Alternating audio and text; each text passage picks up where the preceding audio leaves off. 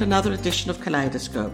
First magazine on here in downtown Nicosia, and with me, also in downtown Nicosia, I have Seagull Shahbazi.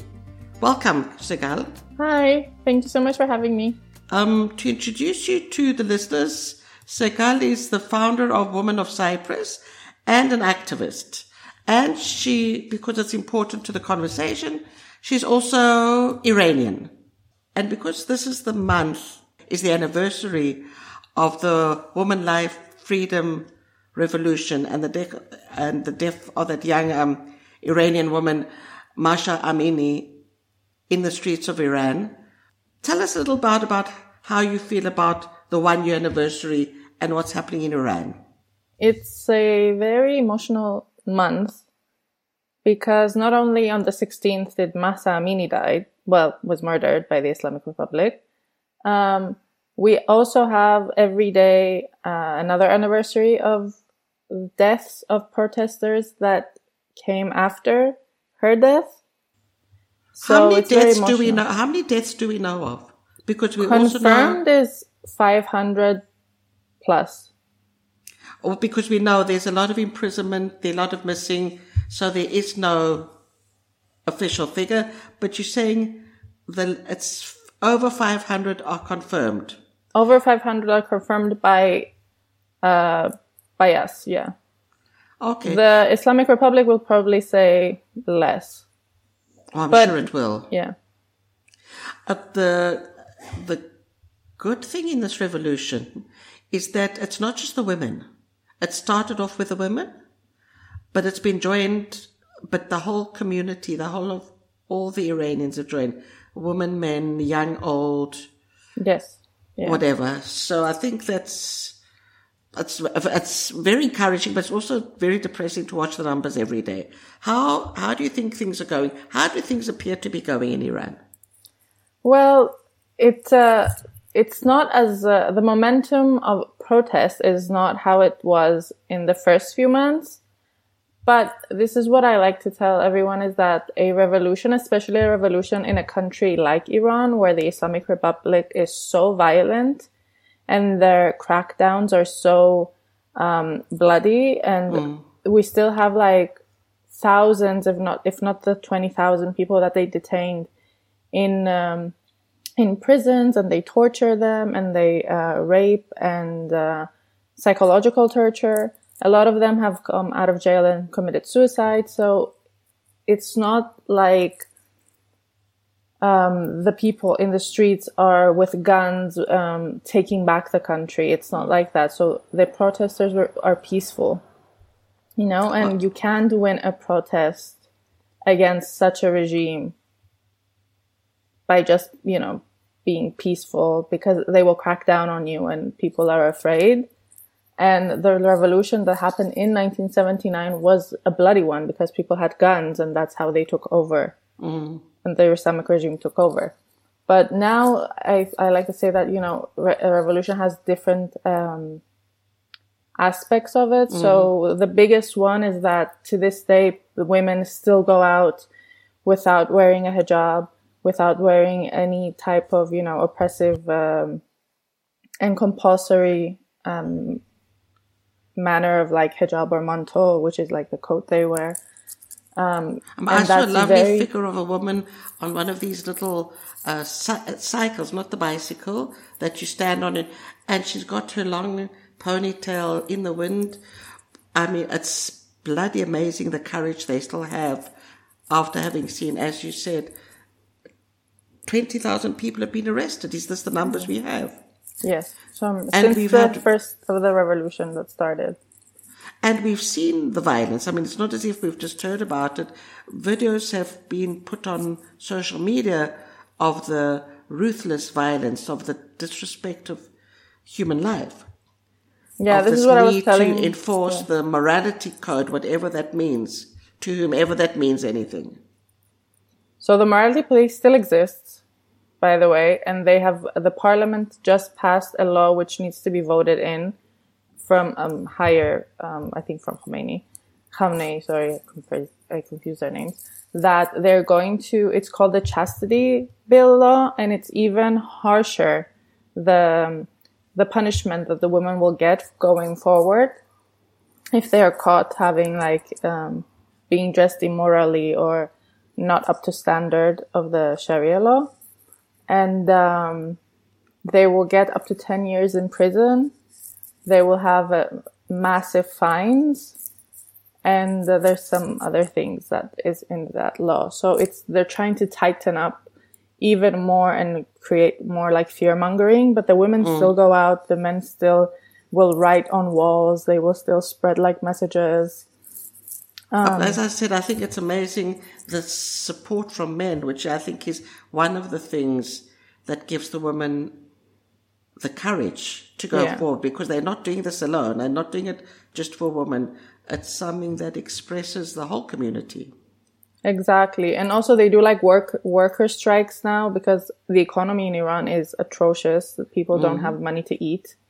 The work situations are horrible, because all the money that the Islamic regime gets, they ship out to the wars like Syria, Palestine, all of these. They just fund all the other countries that they're involved in. Yes. But they give no money to their own people. I think the same situation exists in Afghanistan, that any official money coming in is actually not used to alleviate, because there's hunger, okay? People are hungry, there's no jobs. So they're not trying to support their own people, they're actually supporting the maintenance of their power. Yeah. So it's actually going to the totally wrong people, and this money should not be going to the regime in Iran, nor should it be going to the Taliban in Afghanistan. Okay, have you still got family there in Iran? I do have extended family. Most of my family left a long time ago, because they don't want to live in a situation where they're so oppressed. I have some family but the thing is, like, we don't want to talk to them over like WhatsApp or things like that, you don't want to put them they're at being risk. watched. They have a massive cyber army and a spy army that spies on people, and they catch them and they jail them or, threaten them. So we just ask her, like my step aunt, which my mom usually talks to, she just asks her, like, how are things? And she's like today there's escalation of things, and then it's just like what is happening. It's not it's not an emotion attached to it. Do they are they allowed to leave? Are Iranians allowed to leave the country? Yeah, they're allowed to leave the country. No, they're allowed to leave the country as long as you're not affiliated with anything that has to do with the revolution in the diaspora. So you can leave and come back as long as you don't do anything. They deem you to be safe or not harmful to their regime. Yes. Okay. I've seen a lot of activity from the diaspora, and I'm never sure which part of the diaspora is actually supportive of the women. And the one person I'm referring to in particular is Pahlavi, the son of the Shah. I've had different opinions about him said to me, that he's pro-state, that he is a state-run man and he's not woman-friendly necessarily. In fact, on the day of the anniversary, I actually think he used the word woman once or twice. But you tell me your opinion, because I get very confused with all the different Iranian voices in the diaspora that are speaking. Basically, there's a huge... we do have this situation right now where we are trying to be united, but there's a lot of infight also happening because of political... but the reason, like, I personally support and consider Pahlavi the best figure going forward for us as like a opposition, because he from day one has fought for the rights of Iran, and he has always included women, but he has always included everyone. His wife calls him a feminist. He himself always talks about how he wants a democracy for Iran. He doesn't want any, I feel like people don't listen to him when he speaks. And the people that don't like him are communists that, were also the issue that happened in 79 that, a lot of Iranians don't trust. It's like a whole situation of politicalness happening. Okay. That, communists don't like him because they think that he wants to become king again. And then monarchists want him to come and become a king again. And I don't know if you know this about Iran, like there's a massive, massive number of Iranians, like it might be like even 50%, if not more, that they are monarchists. They believe in monarchy. They want a constitutional monarchy to come back, which is important because constitutional monarchy is a different kind of monarchy to they want that. Even like Gen Z, millennials within Iran, they want monarchy back in Iran because they believe that those years from like 1926 to 1979 were like the best years Iran ever had. Okay. And I agree with that actually, because if you actually see it unbiasedly, there was a lot of good things happening in Iran then. And there was such a feminist movement in Iran that even European countries didn't have. But anyway, Pahlavi from like, especially like this year, all of his speeches, everything that he says, he's just trying to be inclusive of everyone. And he always speaks that when we go to Iran, there should be a referendum. People choose what they want. There shouldn't be any like, external affairs. Yes, it's got to be an Iranian because decision. Iranians should decide what they want. And this is what I was discussing with Christina yesterday, that I sort of defend monarchists, not because I believe in a monarchy, but because I believe like the West condemns them and doesn't give them space. And for me, it's important that if we believe in a democracy, you cannot silence such a majority of people in Iran that choose that. And if it comes to like us getting rid of the Islamic regime and there's like a referendum and the majority of people vote to have monarchy, I don't think we should have a say in it if we're not Iranian. I agree with you because it's the same way if you look at the Cyprus problem. Mm-hmm. I know what I would like as a solution, but the whole idea is if you have an inclusive decision-making process, whatever decision comes out of that is the decision that I will support, mm-hmm. regardless if I disagree with the decision. Yeah. I mean, if the people decide they want a two-state solution, hopefully not, I will have to live with it because it's the voice of the many. Yeah. Okay. The thing that's often questioned about Pahlavi is where does he get his money from? But that, I think everyone thinks they know and no one really knows. But the thing is, I honestly, I'm not sure where he gets his money from, and I don't want to speculate and assume and create more like misinformation about the situation. But the thing is like, where does Masih Alinejad get her money from? Where does everyone else get their money from? They all get funded from NGOs, or like when Masih Alinejad speaks, let's say, she gets money to speak in all of these events. They all get funded to speak, but they always want to attack Pahlavi because he's the son of the king. That's what like annoys me, is because like if he wasn't, people wouldn't, because he has a claim, let's say, to Iran, like an official claim in comparison to the others. If you believe like in the lineage of the monarchy and everything, he's the only one that officially has a claim over Iran, let's say, in the monarchist's eyes. But he, every time in his speeches, and it's something that I really wish he would change, is like he speaks a lot in Iranian and he doesn't put subtitles in English. So like non-Iranians could understand what he says. His speeches are like so unifying, democratic. And I feel like so... Sorry? So democratic. Very democratic. He believes in democracy, and that's all he preaches. And he always talks about, I don't know why people say he doesn't talk about women, because he always says like, this is like a woman-led revolution. But he talks about everyone. I just remember someone, and I obviously couldn't check the speech because he speaks in Iranian, someone saying that on the anniversary of Mahsa Amini's murder, he only used the word woman twice. he didn't speak of it as a woman-led revolution. This is what I was told. So, yeah, I mean, it is a woman's-led revolution, but the thing is, like, I feel like again, he talks about it as it being a woman-led revolution, but also because a lot of men in this revolution are not happy when we call it a feminist revolution, or when it's like, when they feel like they're not included, because most of the people that died, let's say, or like were executed were men. So he tries to keep a balance. Okay. Yeah, that's what I see. He tries, because he gets so much hate from, whoever doesn't support him, obviously. Yes. Yeah. He just gets so much hate.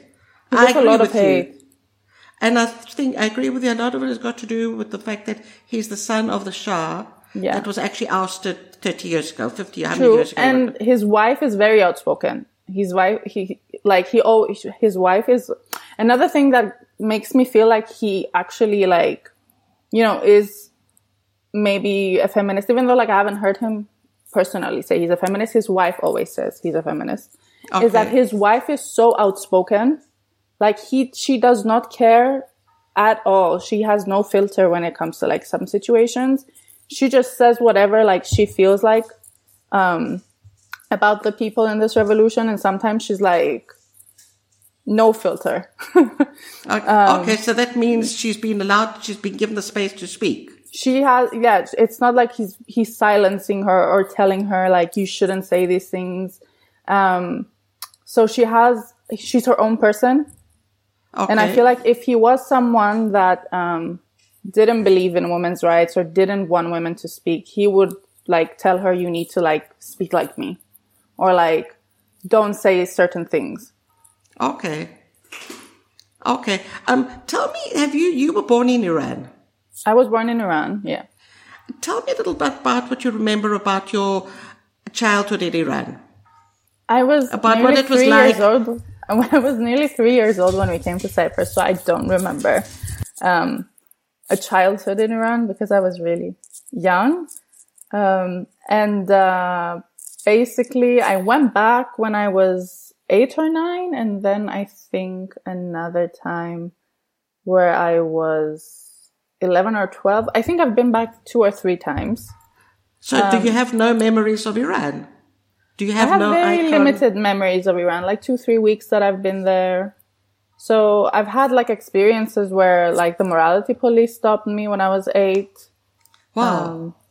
And because I looked older than the age that you're supposed to wear the hijab after, like, you complete your 8 years going to 9, you have to wear the hijab. And I looked older, but I was 8, so I wasn't 9 yet, So my mom was like, it's okay, you don't have to wear the hijab. You're not of the age yet, so whatever. And I had, like, little short hair, and we didn't think anyone would, like, care. Because we were like, we knew, but, like, I didn't experience it personally. Okay. And I went from my aunt's house to, like, down the street to go to the kiosk, let's say, to buy, like, chewing gum. And this morality police. Well, I guess it was a morality police. He was like a police officer type of thing. We call them pastor. And he stopped me and he started saying, "Where's your hijab?" And I was like, "What do you mean? I'm not wearing a hijab." And he was like, "You need to wear a hijab." And he started screaming at me. And I was like, "I'm 8 years old." And he was like, "Where's your house? We're going to arrest you." And I was just crying. And then a neighbor went and got my aunt, and he came and he was like, "She's a tourist. She's not even Iranian, really." Because I was blonde as well. She's 8. Like, I'm going to take her in. And she was like, she looks older. She needs to cover up. And my aunt was like, "I'm so sorry. It won't happen again. We'll get her, like, hijab and stuff." And he let me go. Okay. And it happened to me again on the same trip when we were going to, there's an island in Iran that's really popular. It's called Kish. Mm-hmm. So we went there, and again, my mom was like, "She doesn't need to wear it." And then again, they stopped me and they were like, "Your mother didn't learn her lesson, did she?" No. My mom really doesn't like the Islamic regime because she has been jailed for stuff, and she just is against them. Okay. Yeah. Tell me, how do you obviously keep in contact with people around. How do they see this as ending? Where do they see this going? I mean, it's scary because it might never end. Yeah. And we've seen doesn't necessarily mean you'll get where you're going. What are the expectations? Or just to carry on revolting until... We're never... I think the diaspora is working so hard. They're non-stop trying to get like help externally, but not interfering help, you know. So there's like the MASA Act that is passing through Congress. They voted on it, and it's like how to get... it's going to be... I forget. The sanctions are going to be much more extreme on the on Raisi and the Islamic regime and everyone that's incorporated in the regime, as in like IRGC. And there's going to be like frozen assets. They're not going to do the exchange of prisoners in the way they're doing because of Biden released $6 billion to them, and what's wrong terrorists. He gave Iranian terrorists back to them. And 3 of them didn't even go back to Iran. And it's insane because you just gave them $6 billion that they're going to use in the wars of Russia versus Ukraine, Syria. Those monies are funding wars, basically.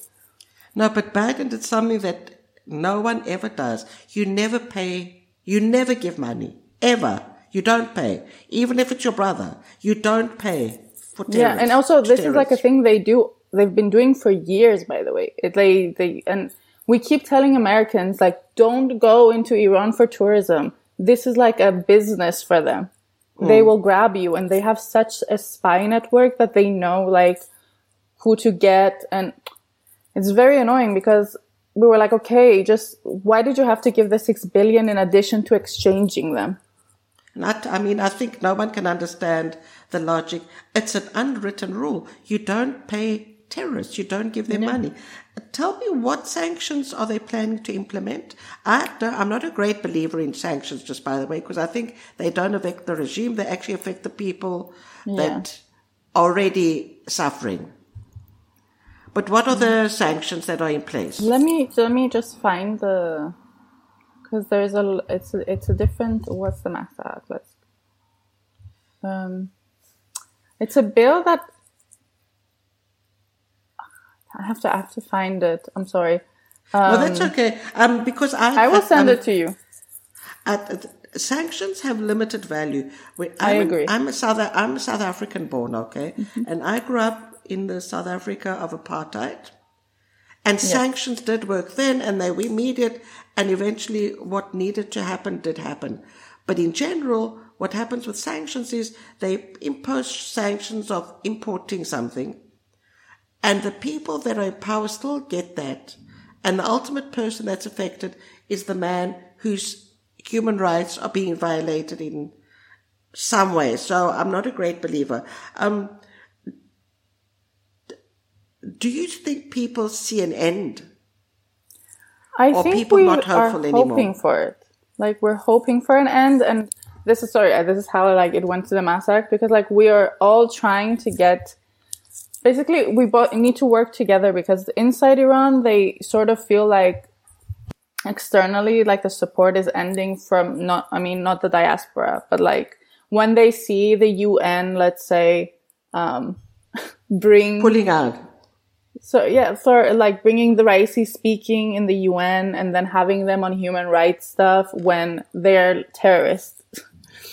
So we feel like if the world started like putting them as like terrorist organizations, so they couldn't they would freeze all of their assets. There's things that the West can do to put pressure on them. I think Raisi's wife was interviewed yesterday or today. Yes, and everyone was saying, "Why is she speaking?" And why I said that as well. Everyone. Yeah. Why is she speaking? And why aren't they asking her the right questions? And not why wasn't an opposition against her, calling her out? At least, if you want to interview her, have someone from the diaspora. Absolutely. Yeah. Or actually have the guts to ask her the real questions about what's happening with the woman. She's a woman. Yeah. I agree with you. I mean, I saw this, and I possibly did see it on your page on Twitter, and I thought, but this is absurd. This is absurd that, firstly, that they've given him a voice, okay?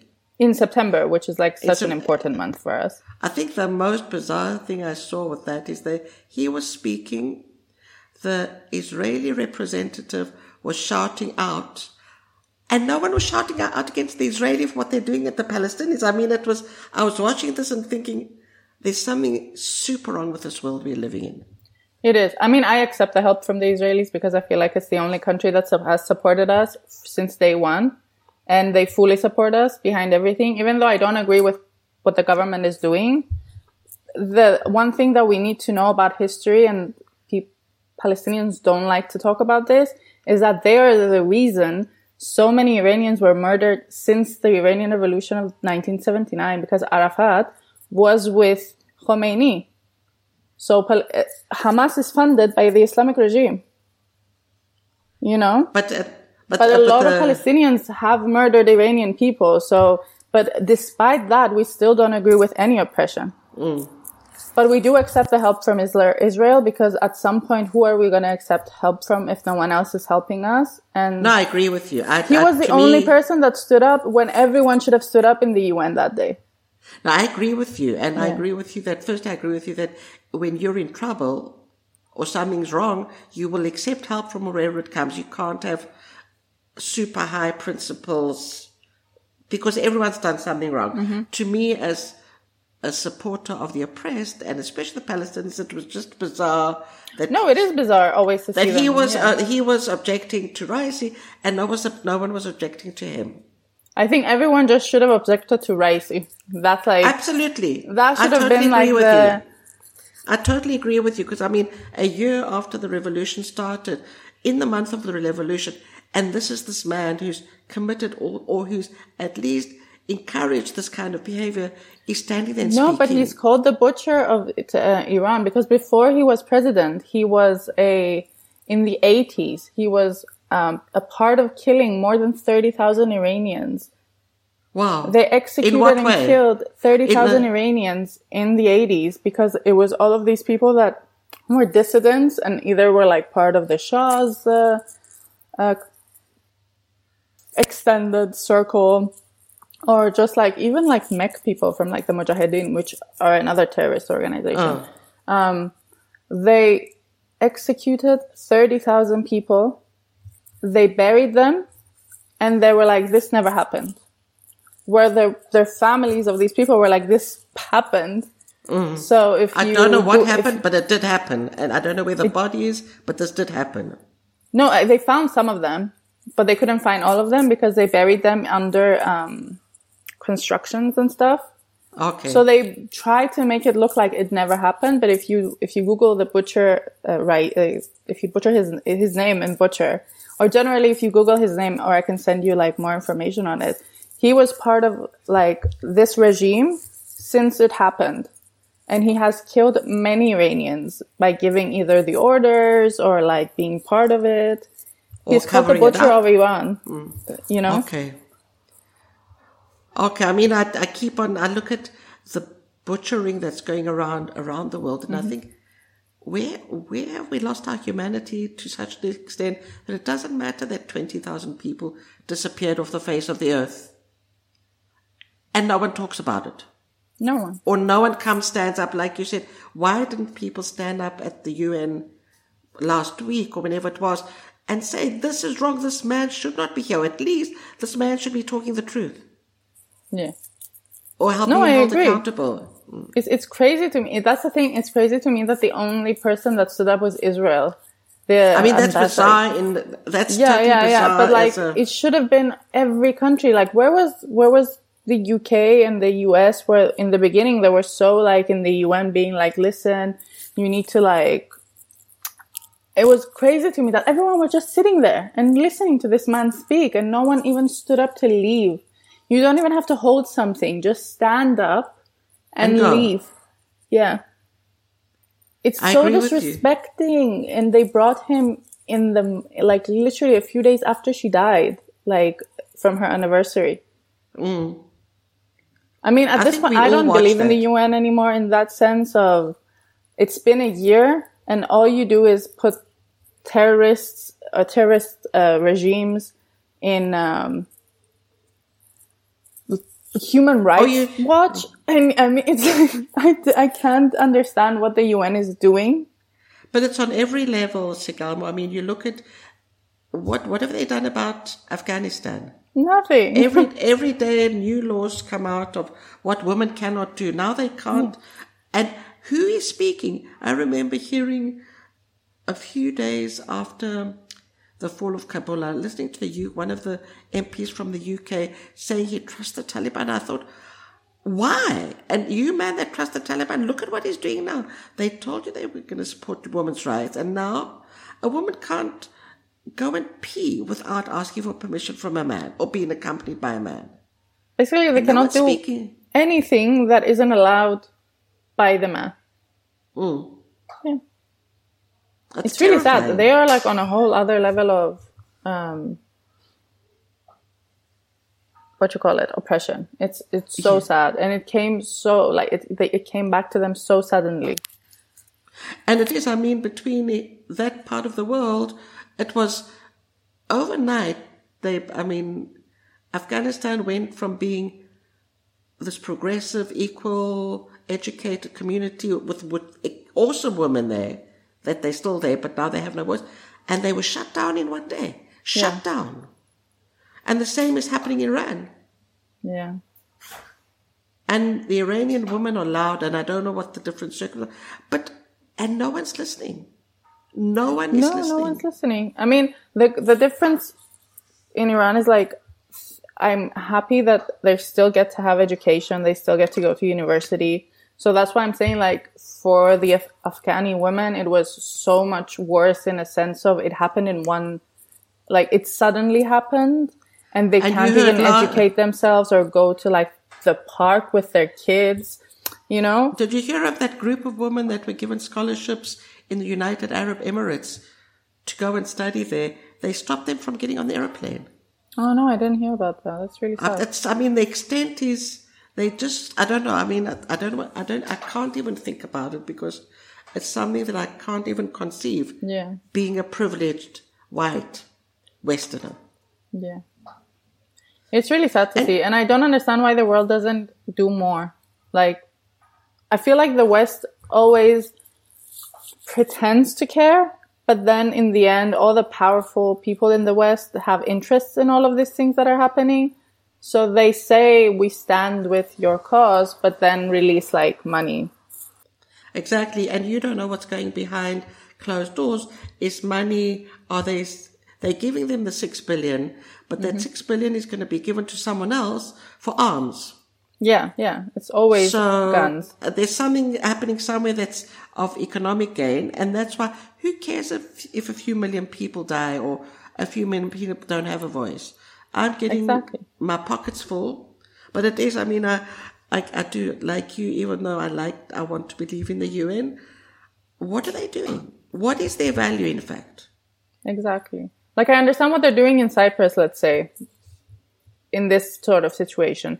But other than that, why do they have all of these meetings and then bring all of these regimes that we have? This is what we were saying before, like we have videos of the Islamic, the IRGC, the guard corps of the regime, with military-grade guns, shooting people in the streets, beating them, dragging them in cars. And this is the country's regime and government you bring into a human rights forum discussion and forum. Yeah. I mean, and you put them as the as the head. How does that work? Yeah. But how many times have we seen, and I'll go back to the Palestinians, how many times have we seen Palestinians going into the jamis to pray on a religious holiday, and the police actually assaulting them, not the police, the army, abusing, assaulting, shooting in the church, I've forgotten the word, the temple, the Islamic temple. They're in there, they're not letting them go to worship. The mosque, sorry. It's okay. I was like, I short-circuited. I didn't even, it wasn't coming to me either. And then I realized that's what you're talking about. But you see them trying to go, protect my right to my religious freedom is guaranteed, and you're not allowed to let me go into my mosque because you think whatever you think. I mean, videos. But the funny thing is talking about...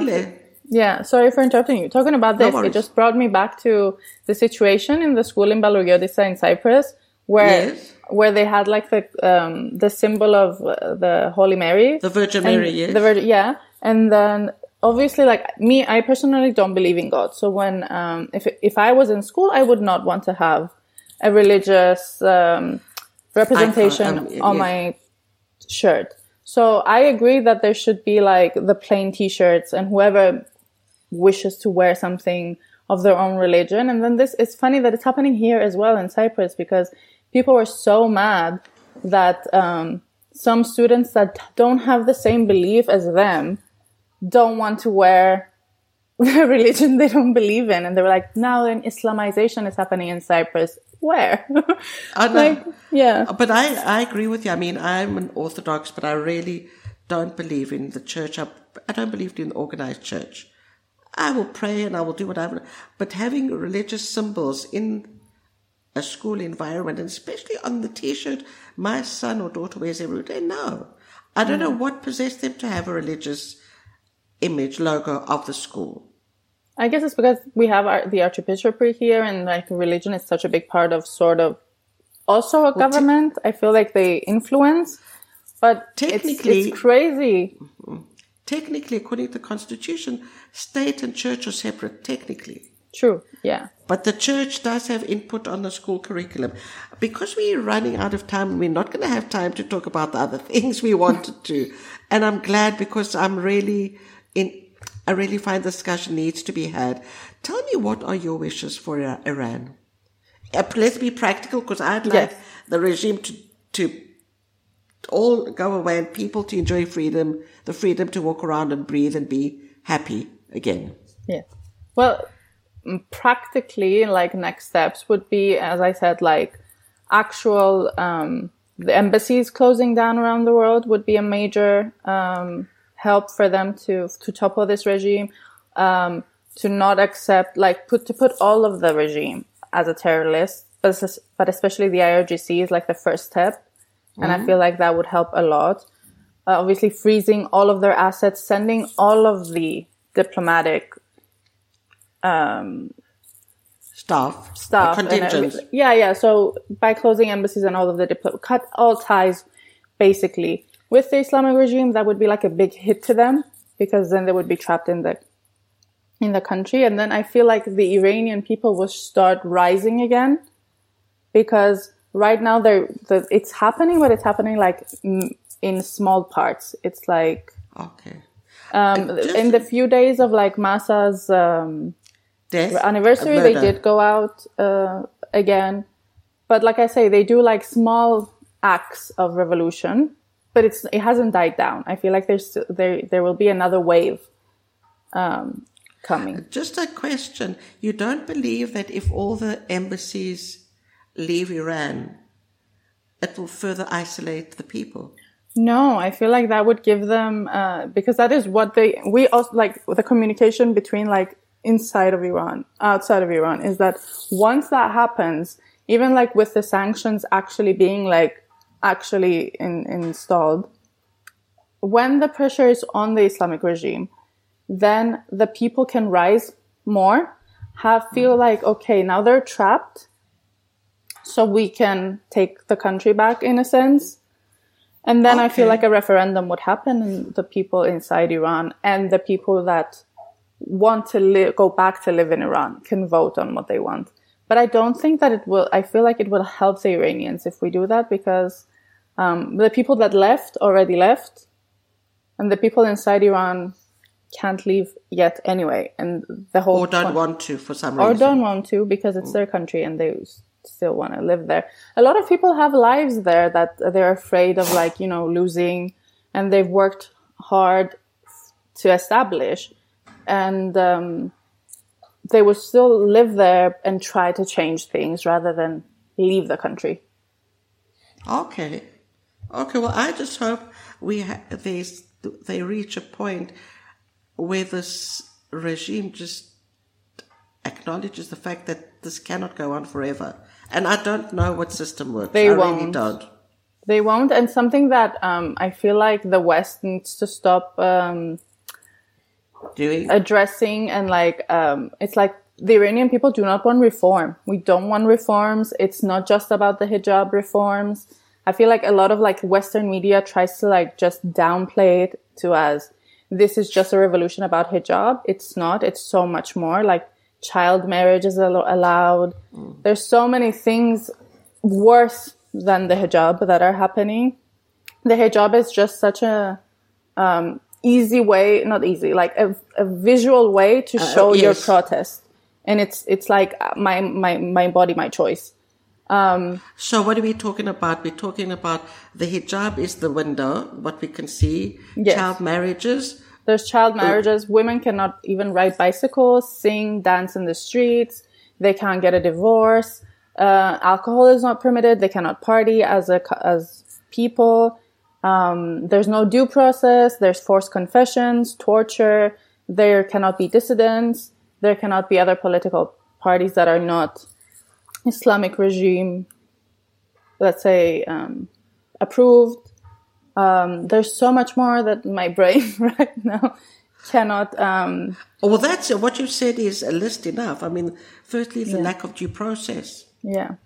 Is the most basic one, because lack of due process, and under lack of due process falls gender-based violence, rape, gender which is apartheid. A very big... Yeah. Gender apartheid. It's a very big... no due process covers a lot of things that need to change. I should have perhaps asked this question at the beginning of the conversation, but I'm glad you've cleared it, and I agree with you. The hijab is a good way to represent everything else. Yes, because we've seen so many pictures of child marriages, and people don't get offended. But the hijab is something that you can do, like this young woman with her bicycle and no hijab. It was a wonderful picture. Okay, I just hope the opportunity comes the time comes soon, when what's happening in Iran and in Afghanistan, I have to add, does change, definitely. Because everyone is a human being and everyone has a right to a dignified life. I agree. A life with dignity. I agree. Okay, especially women that are oppressed always. Yes. I wish they all share my rights. I wish all women share what you and I share. Okay? I agree. Okay. So we send out the same wish into the universe. Yes. We will have another conversation about your Women of Cyprus organization and women and reproductive rights. But I think this was the appropriate conversation for this anniversary or memorial of the start of the Woman Life Freedom Revolution, which is more than just a hijab. Yes. And I thank you so much for having me and giving a voice to the movement a year after, because I feel like we're still going and a lot of people have forgotten about us. Yes. So I appreciate it. Thank you. I love hearing these conversations because they also keep me up to date, and I agree with you. We need to keep saying, it doesn't stop. Just because it happened a year ago, it hasn't stopped. Yeah. It hasn't stopped. So lovely to have you with us, Seagull. I'm really glad we had this conversation. To the listeners, thank you for listening. And have you got one more wish to have before we close? I would just say Women Life Freedom, because I feel like it covers not just the Iranian movement. It's a universal term for me. It's like women, life, freedom goes together. So that's mine. I want to end with that. Perfect.